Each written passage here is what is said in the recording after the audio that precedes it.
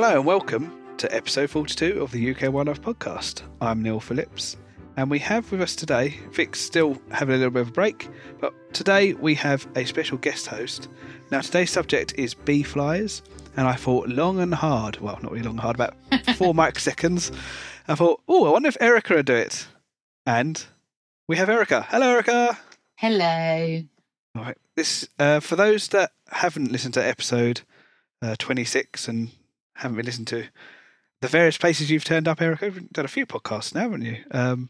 Yeah. She is what is described as, by Nick Baker, the best thing that ever happened to flies, which I think is a rather good summary.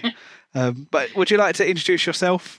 Hello, my name is Dr. Erica McAllister, and I am one of the senior curators of flies and fleas at the Natural History Museum in London. Oh, I saw fleas are not in the flies anymore, are they? Or there was some debate anyway. Fleas were never in the flies. It was the relationship between fleas and flies that was the thing. So we're now beginning to understand more about the higher phylogenies of what's going on properly. So fleas use their legs to fly, as Miriam Rothschild says, which is a nice way of linking the pair of them.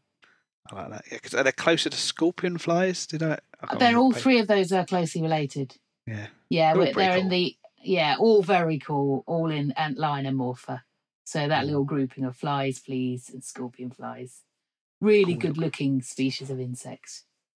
Yeah, I won't start the Yeah, thing about Odonata again. We'll try and keep away from that rivalry today. We're going to go straight on to our sightings. So, Erica, as the guest host, you get to say your sightings first. So, have you seen anything interesting recently? Well, it's theoretically spring. And although everyone else is going to be seeing what I'm talking about today, what I've got in my garden now is the arrival of the marmalade hoverfly, Episurfus bolteatus, and the drone hoverfly, so the Eristalis group. So the Tenex is probably the one everyone's come across. So really, really important hoverflies that have started turning up. So very, very pleased to see those. You, like me, you haven't seen your first sign of spring, have you? No! No, which is the subject of today's podcast. Not that I'm angry. I'm just becoming rather angry. It's fine. Yeah. I'll get over it. Yeah, cheeky things. Yes. I was expecting to see one by now, though the weather has been a bit pants when I've been outside most days. Yes, it's true. In terms of my sightings, my frog spawn count is going up. I'm up to 11. They just keep spawning. I think they're finished, and then they come back a few days later and spawn again. Crazy amphibians. So I'm going to have a pond full of tadpoles, even though I've already got some tadpoles from last year still in there.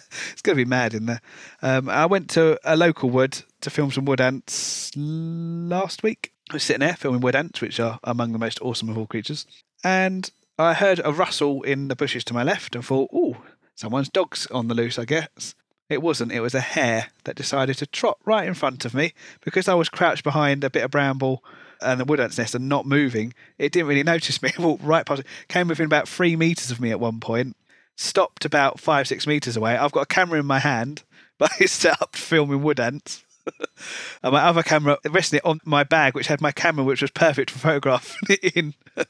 I didn't get a picture, unfortunately, or nothing good anyway, but amazing. When I do field work, generally, so when I'm in a tropical country or whatever, and there's usually someone who looks at vertebrates with me. Yeah. And so they're either looking, I don't know, for snakes or birds and whatever. And because I'm doing exactly what you're doing, I'm standing still, I'm trying to look at the tiniest things. More often than not, a huge thing comes in my way without me realising it. So I've trod on a boa constrictor. I've had a terciopella attack me. I've a Cape Cobra. I've been run up by a brown snake. You name it. Me and snakes in these because I'm small and I'm staying still, and suddenly it's like and all the herpetologists are like, oh my god, why? And I'm like, I know. It was just there. That's wildlife always, isn't it? When you're looking for one thing, you find another. Always happens, doesn't it? Best to be an entomologist, I think, is the life lesson there. That's true, actually, yeah. If I have to pick one area, that is the one I tend to lean towards now. It tends to be more freshwater entomology for me, doesn't it, I suppose? And I just lump the amphibians in with it. I leave the fish out. Yeah. Can't have fish in there, but amphibians are cool, and maybe a grass snake or something. They can go in my freshwater entomology. Yes. So let's get on to the main topic. the topic I managed to lure you back onto the podcast with, which is the wonderful bee flies. But if you had to pick a favourite fly, would it be them, do you reckon, Erica? They're in my top 5. Yeah. I can't pick because that would be wrong to them and they'll get upset. Yeah. But they're definitely up there and they do make me squeal. They are cool. They are cute. Yeah. I'd hate to use that word as a seasoned, hardened naturalist stroke entomologist. Are cute. Accept the word. It is appropriate. They're cute. It is. And I hate to admit it because, all these mammals people say are cute. The only one that really qualifies is waterfoals. These are kind of like waterfoals with wings. Yeah, actually, I'll just thought that they are. The waterfoals with wings and a big straw in the mouth. Exactly. Yeah. There we go. So if you haven't seen a bee fly, you now know what they look like. There we go. They're not that different in colour, actually. They're about the colour of a pale waterfall. No, exactly. Yeah. There we go. We can finish the podcast there then. See you later, everybody. Right. We're going to get into bee flies. They look cute and fluffy, but they've actually got some rather interesting methods of life. Methods of life? That's a really weird way of putting it. Lifestyle. Oh God, the thesaurus in my head appears to have shut down again. Strategies, maybe. There we go. Yeah. So this is why you're the doctor and I'm just the master's person.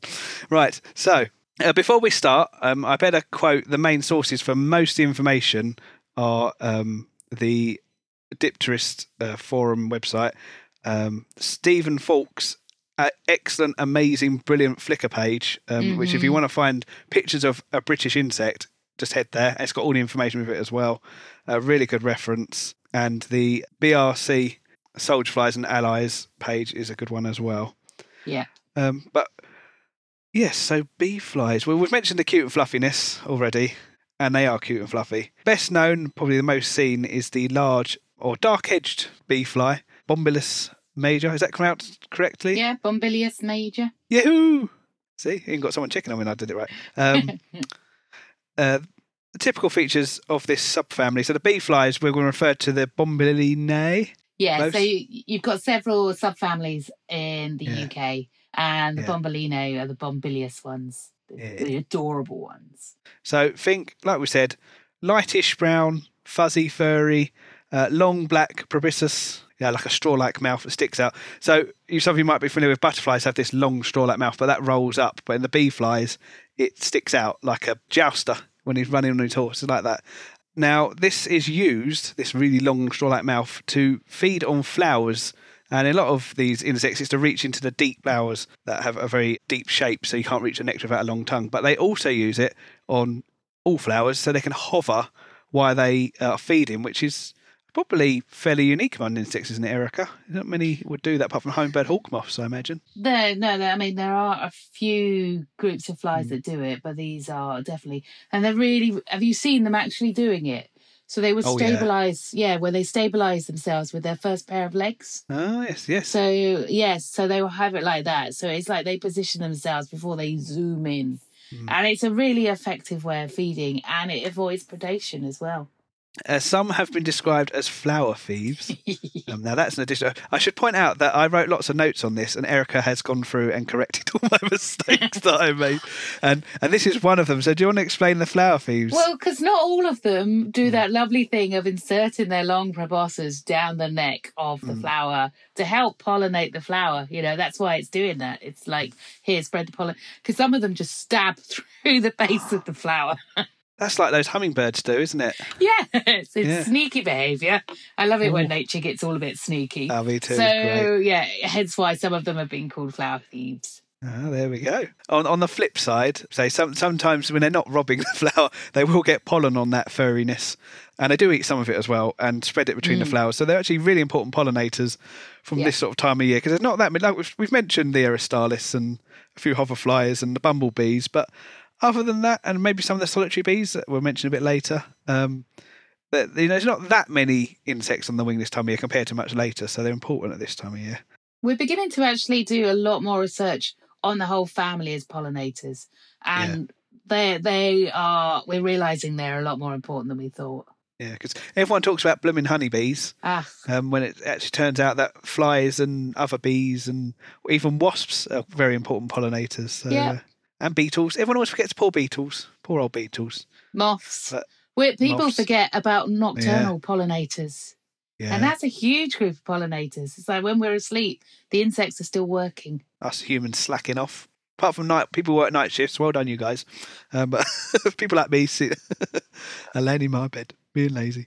So there's various things, Erica, about them imitating bees. Is this been proven or? Well, so is this mimicry, Batesian mimicry, whereas, if it looks like something that's harder than it is to protect it. Now, that's probably true in some way, but also because of what they do, they want pollen. And so generally the pollinators are slightly more hairy.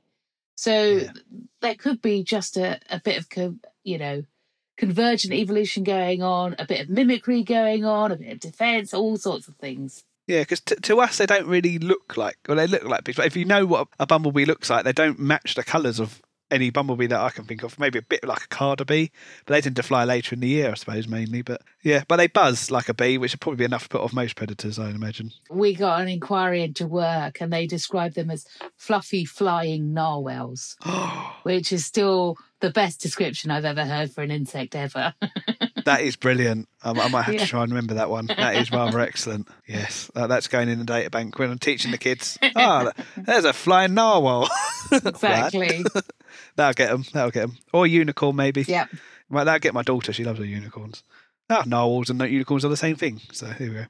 Yeah. And they're related to a couple of interesting groups, aren't they, Erica? I'm going to let you pronounce the scientific name. Yeah. So they're in the superfamily Acyloidea. So they're related to the very amazing venomous robber flies, Acylidae, and which we have history with that. Yeah. And the stiletto flies, so the Theruvids. And the Theruvids, basically, I describe them as the hipsters because they've got amazing beards. They're really quite wonderful species to go around. And we've got quite a few of these in the UK as well to get out and see. Are they the ones that stand on the water? Like a stagnant puddle? Is that stiletto flies, or I'm thinking of another one? There's the Ragionids, which are the upside downward ones, and they kind of associate. And the Atheroseridae, water snipe flies. They're the ones who hang around water. Yeah, and you get groups of them, and they look all iridescently rather lovely. Now Erica's going to run through the life cycle of the lovely bee flies, which is where they start to get, well, they're quite lovely, but this is where they get really interesting, isn't it? Yeah. I mean, this is genuinely one of the things I love about them. So although they look really cute and fluffy, their nature tends towards the dark side, as I call it, because their larvae are parasitoids. I mean, some of them are predators, but the majority of them are parasitoids. And a parasitoid is a parasite which ultimately ends with the death of its host. So there's nothing nice coming out of the end of this for the host. It's not like they nibble off a feet and then they can leave them. And what the bee flies in the UK, a lot of them are parasitoids of bees and wasps, the Hymenoptera. But they do like some other insects. They do other species as well. And some species have been known to predate on egg masses of spiders. So it's a nice way of the flies getting back at the spiders again. Now, the female is amazing because she twerks. She has got a little brood pouch, a sand pouch on her abdomen. And so she twerks, she scoops up some sand, some gravel, and she uses this to coat the eggs. So these eggs it's really good protection for them, and they're lightly coloured, so they're camouflaged, so they're not going to be predated upon. And, there's a slight extra weight. I mean, we're not sure whether this helps with direction or not. Those are the three things that it does. And she flies over to the solitary bee nests on the ground. And this is why I love them, because it's like, yes, bees. The thing is, they larvae eat baby bees. So everybody hates them for that. And she flicks her eggs. She's got on her ovipositor, her egg-laying tube, she's got a spine, and she flicks them out, which is quite hardcore for a mother, if you ask me. Just, flick them around. Then the eggs will hatch, hopefully near or in the nest. On the entrance of this bee. And this is where it gets fun. They have a first stage, the first larval stage, which is a bit like your toddler. It's really active. In fact, most flies, their larvae don't have legs. These have false legs as this stage, called pseudopods. And they will kind of quickly enter the burrows of these bees.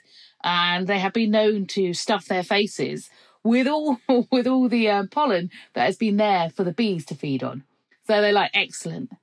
And then they go through a second metamorphosis, and we call this hypermetamorphosis, which is pretty uncommon amongst most insects. And they turn from this really active toddler to this massively gross, enormous kind of teenage slobbing stage. And it's this bit that then starts feeding either on or in the bee grubs. So this is where it becomes either the parasite or parasitoid or a predator. It's a bit hard to know what's going on in the burrows, which is amazing because very few insects do that. So the female's great. She can undergo, like when she's firing off these eggs, she generally does one at a time, but sometimes they do what's called bombing. Just think of like carpet bombing here. This is what she's doing with her eggs. She's just like firing off a row of them. It's great. I love it. Your garden is just like a war zone. She has to do all of this whilst the bee is out.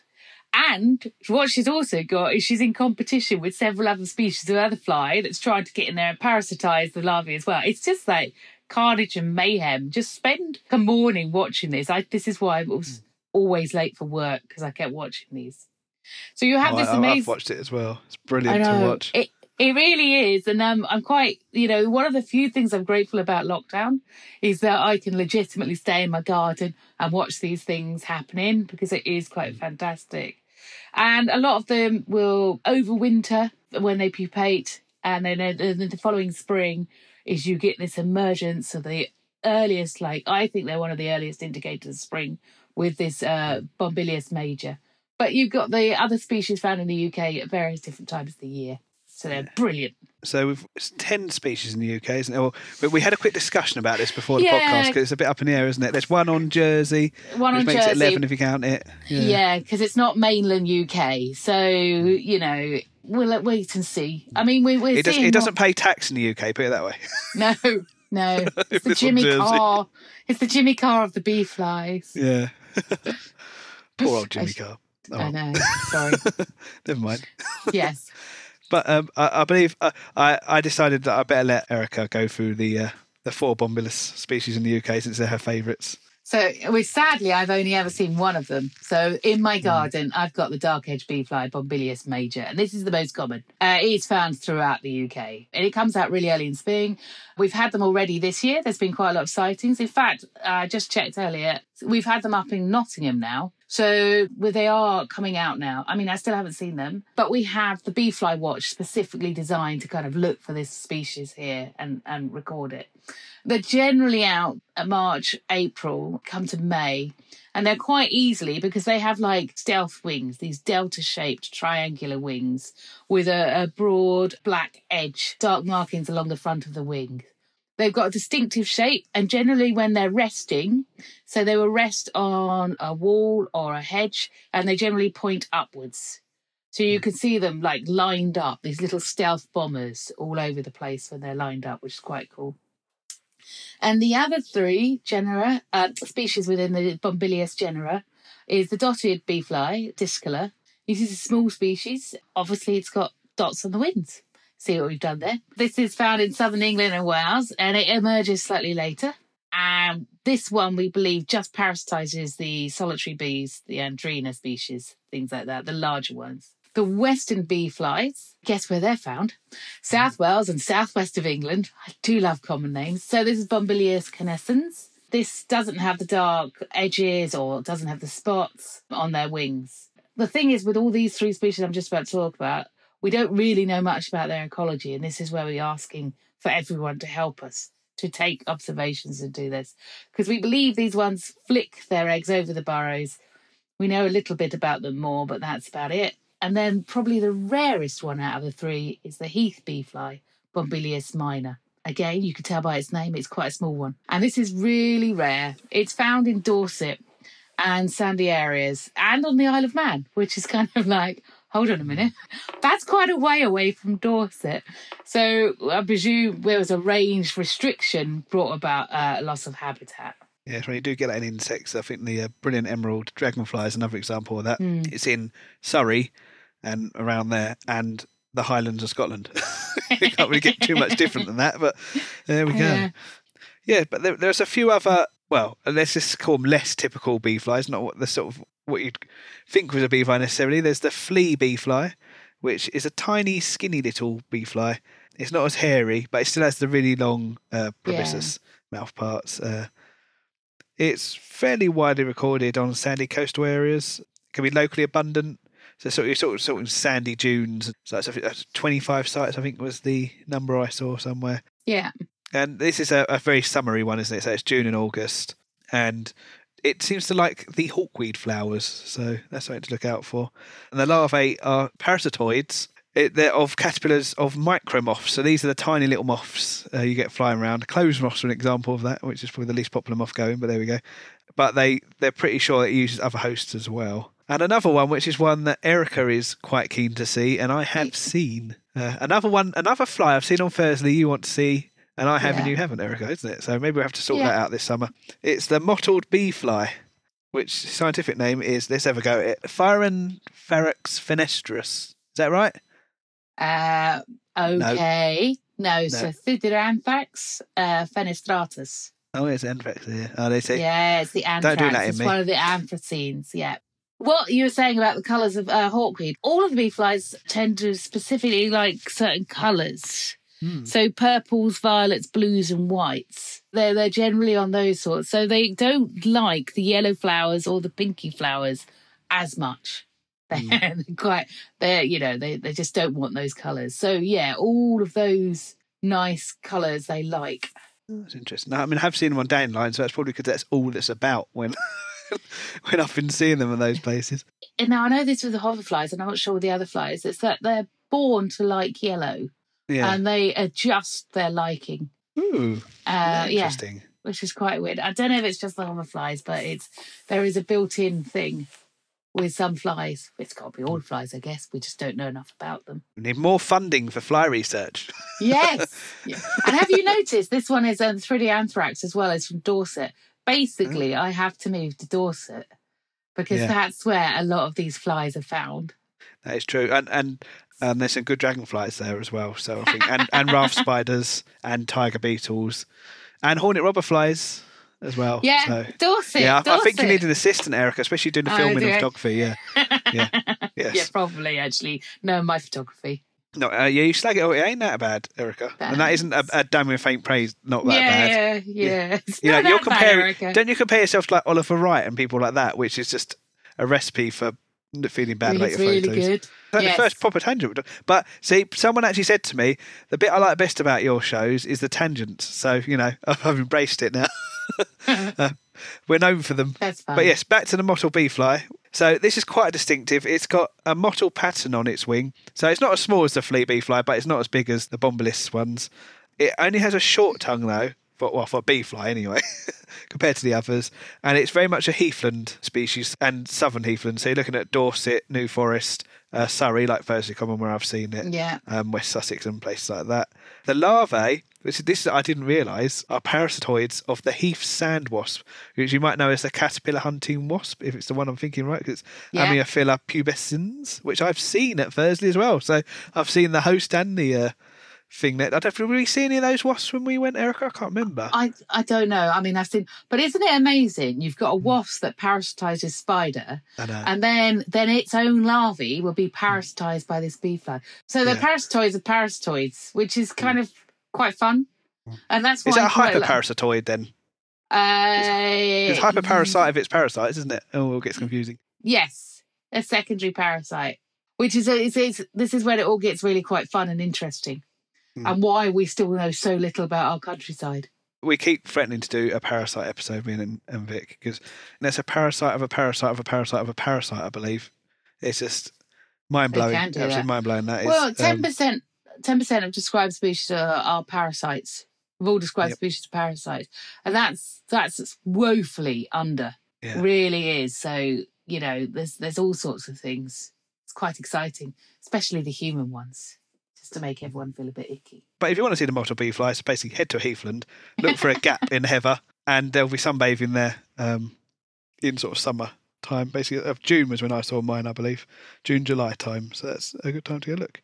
But Erica's going to cover a group of bee flies I wasn't even aware existed until I did this research. Villas. There's a lot of villas around the world. but we have 3 in the UK. So there's the Downland Villa, Villa Cingolata, which is southern central England. It's mainly the Chilterns. Very little known about this. It's quite a rare species. There's the June Villa, which is Villa Modesta. Again, it's most widespread of the villas, and it's found from June to September. It's a coastal dune area. And then you've got the Heath Villa. You can see what's going to come next, can't you? This is Villa Venusta, and this is on the Surrey heathlands, although it is very, very rare. Some people say it could be extinct, but, it's found in Dorset. See, again, as well as that. So it's quite interesting. Now, these villas, these are quite different because these have, in their shape, they kind of look like they've been flattened slightly. And the abdomens are blunter. They're not as rotund, is the nice way of putting it. The Bombylius genera are. So this one's like flat, blunt ending. And short mount parts. So they don't have that little fluffy face that we used to see with the Bombylius genera. And these are parasitoids of Lepidoptera, larvae and pupa, so they're caterpillars and pupa. And some of them have, as well as Hymenoptera. You've got to hear about a great video. If you look on YouTube, when I was Googling around trying to find some more on these beasties, because I've never heard of them, someone's got a lovely video of it. Yeah. Like we're talking about with the eggs and the soil, basically rubbing its thumb in the sand. Trying to get the sand grains on the eggs. They put them in a bag, a sand sack, as it is. And it's kind of like a little kind of donut-shaped thing that surrounds the end. It's a bit weird. And when you see them like they're hoovering up, it's amazing what one could do with one's genitalia, isn't it? As they hoover up sand into it. It's quite exciting. Sorry. Oh, dear. Yes. So that's the villas. Marvellous. And then there's awesome. The species that I love because it's so bad they named it twice. Anthrax, which, as I have to send flies in the post around the world, I have to be very careful with my labels not to put anthrax on the label because I don't think my specimens would make it at all. So this is the anthracite or the black-winged bee fly. Now, anthrax is, yes, it's bad in some ways, but its name comes from the colour. It's Latin for coal, anthrax. So, because it's really black. And it's a very distinctive looking fly. I love it. It's obviously one of the first species that was named because it is like that. And if you have a look up the images of it, most of its wings are black. So if you think about Bombylius major, it's just the front edge, whereas this one, basically all of the wings, apart from the base, the bottom bit, and the body is it's charcoal black. Basically, it's a goth bee fly, isn't it, really? Yeah, anthrax should be a goth, or what do they call them? An emu? I don't know. Emo, that's it, emu. Emo. No, not an emu. That's slightly different. Our database at work is emu, so all I do is talk about emu, sorry. Yeah, so it's that. And this was first turned up in the UK in a Cambridgeshire garden in 2016, which is lovely. But it's now turned up in Canterbury, and in both 2018 and 2019, so it looks good. That looks like it's stabilising there, which is quite nice. And apparently the females are a little bit more fussy, and she will inspect a hole before she shoots her eggs into it, which is, I guess, a little bit more of parental care than some of the other bee flies. Yeah. And they've been seen hanging around red mason bees, haven't they? Which is what I've got in my gardens. I'll be looking very closely again this spring. I did last spring, but who knows?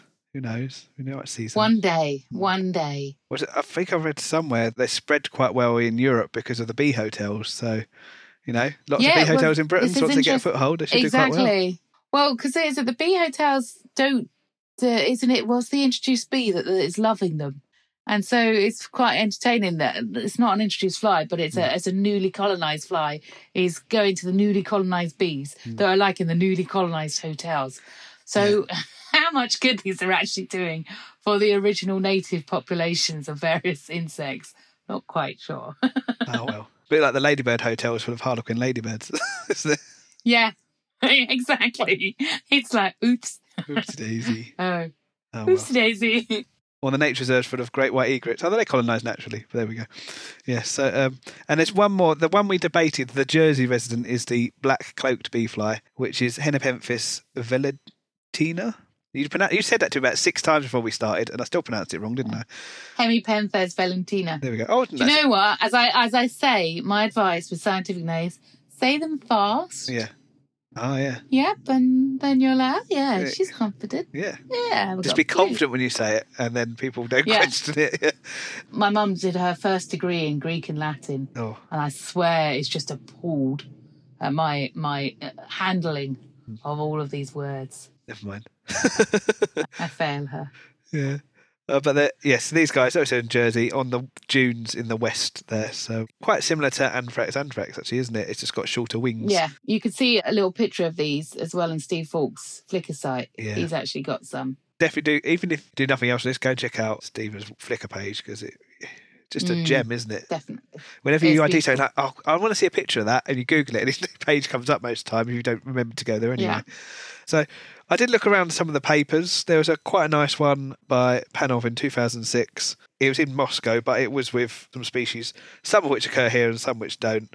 He looked, and the long-tongued and the short-tongued, and I'm talking about the proboscis again, didn't seem to differentiate how much nectar or pollen they're feeding on and what flowers they fed on too much. But one distinction he did see was the females tended to eat more pollen. And that's believed to be because she needs the protein from them to make the eggs, which is rather like, if you listen, I think we mentioned it in the last episode of America, was about the mosquitoes and horseflies. Only the females drink the bud because they need the protein. A lady needs to feed. Exactly. There is, it's a biological imperative here. She's the one having to sustain and promote life. So she needs more feeding. That's what I tell everyone anyway. Yeah. Well, pretty accurate, really, I suppose. Yeah. We did have one question as well. About flying. Yeah. So bee flies are, as we've said, they also can hover. Yeah. And they were asked about accelerating and the hovering and everything. Now, like with most flies, they can accelerate quite quickly. Specifics I'm not sure about. But like all flies, they process images differently to all other insects.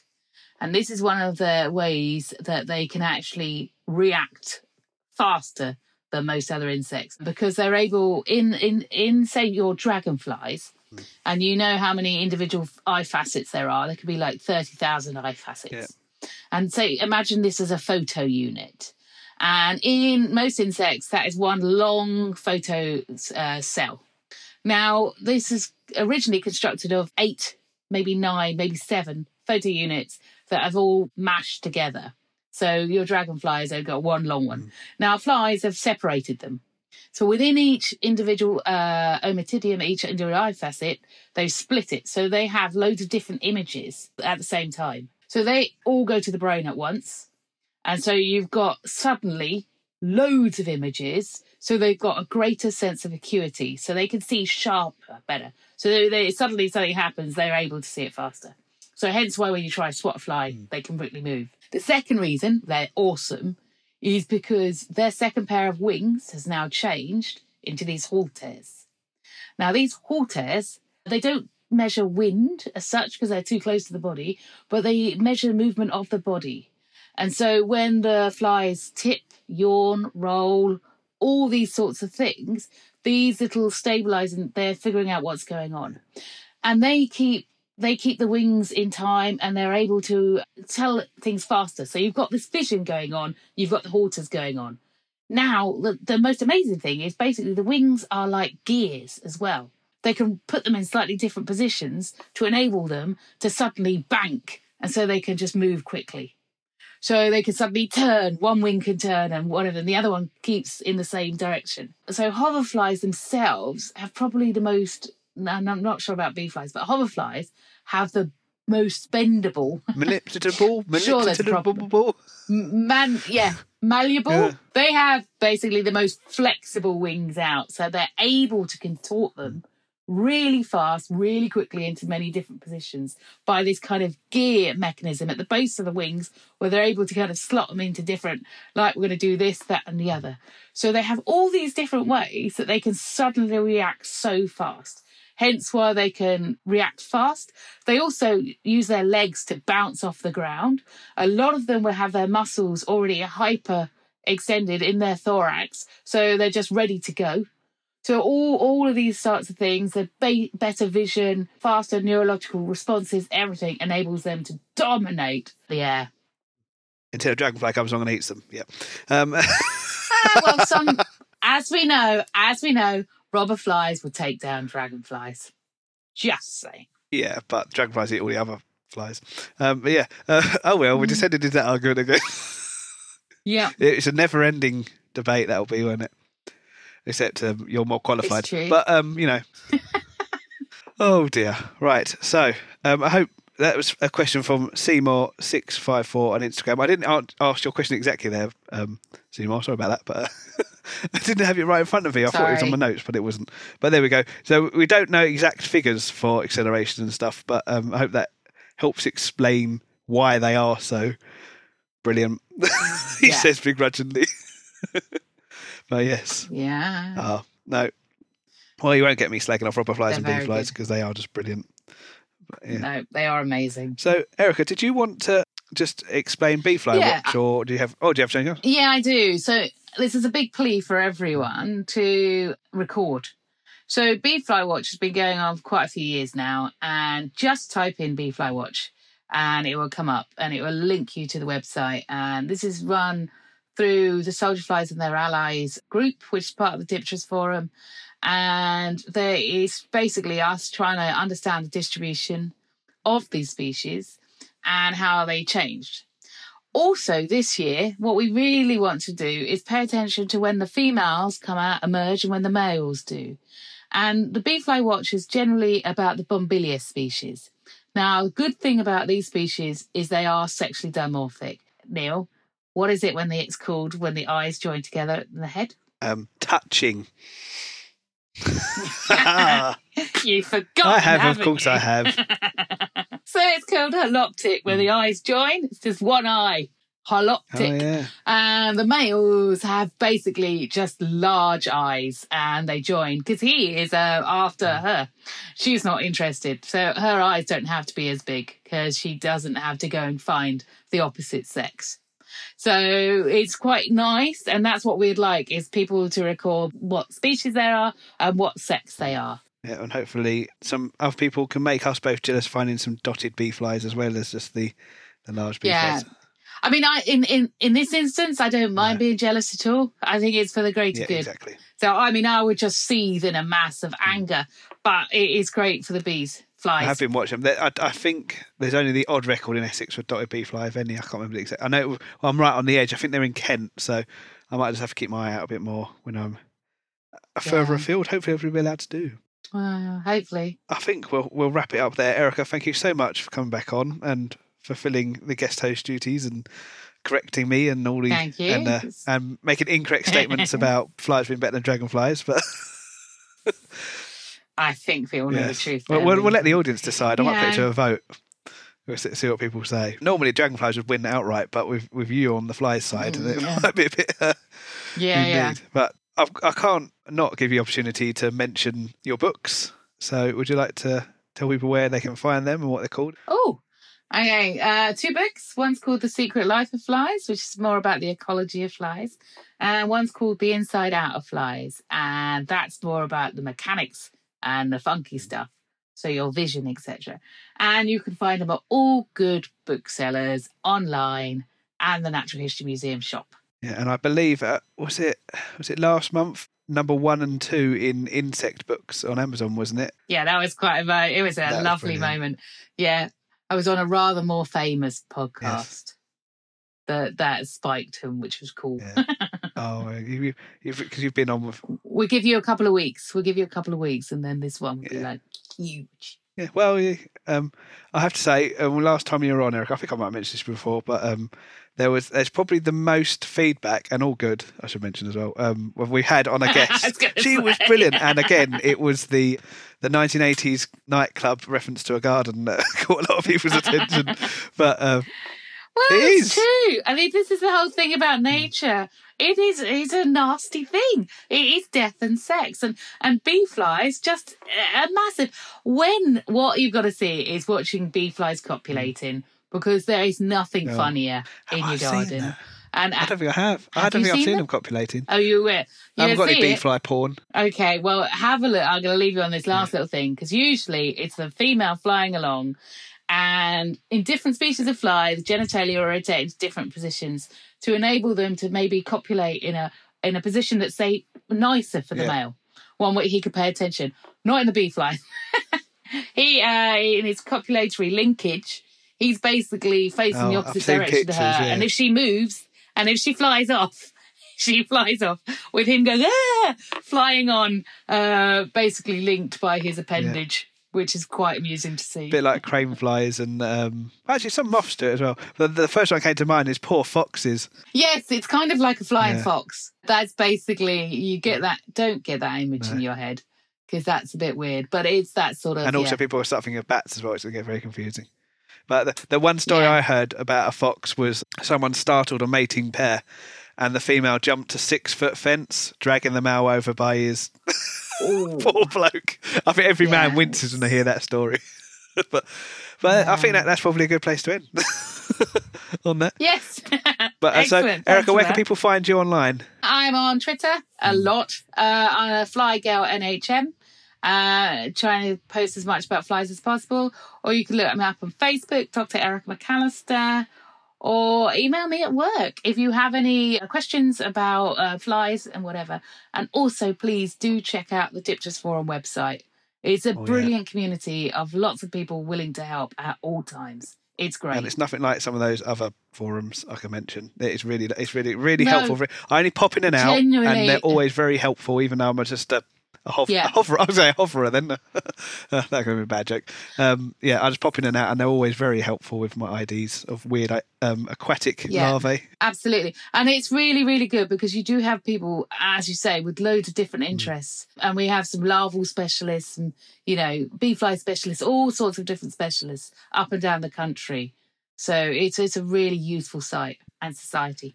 Well, as usual, I've said that's a good place to end about 4 times, but this is the actual time. Okay, we'll stop. So once again, Erica, thank you so much for coming on. Always a pleasure to talk to you, and it's a pleasure to co-host with you, I can say now as well. Thank you. That was lovely. It was good fun. Always good fun to talk about flies with you. Yeah. Thanks for listening, everybody. Stay safe, and we'll see you in the next one. Bye-bye. Bye-bye. Thank you for listening to the UK Wildlife Podcast. If you enjoyed this episode, then please do subscribe and leave a review for us on Apple Podcast or whichever podcast service you use. You can follow us on Twitter at UK Wildlife Pod, all one word. Or on Instagram at UK Wildlife Podcast. And like us on our Facebook page, UK Wildlife Podcast.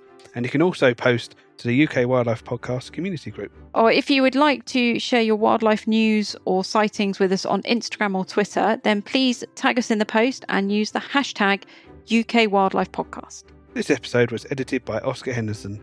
You can find him on Instagram at oscar.creates.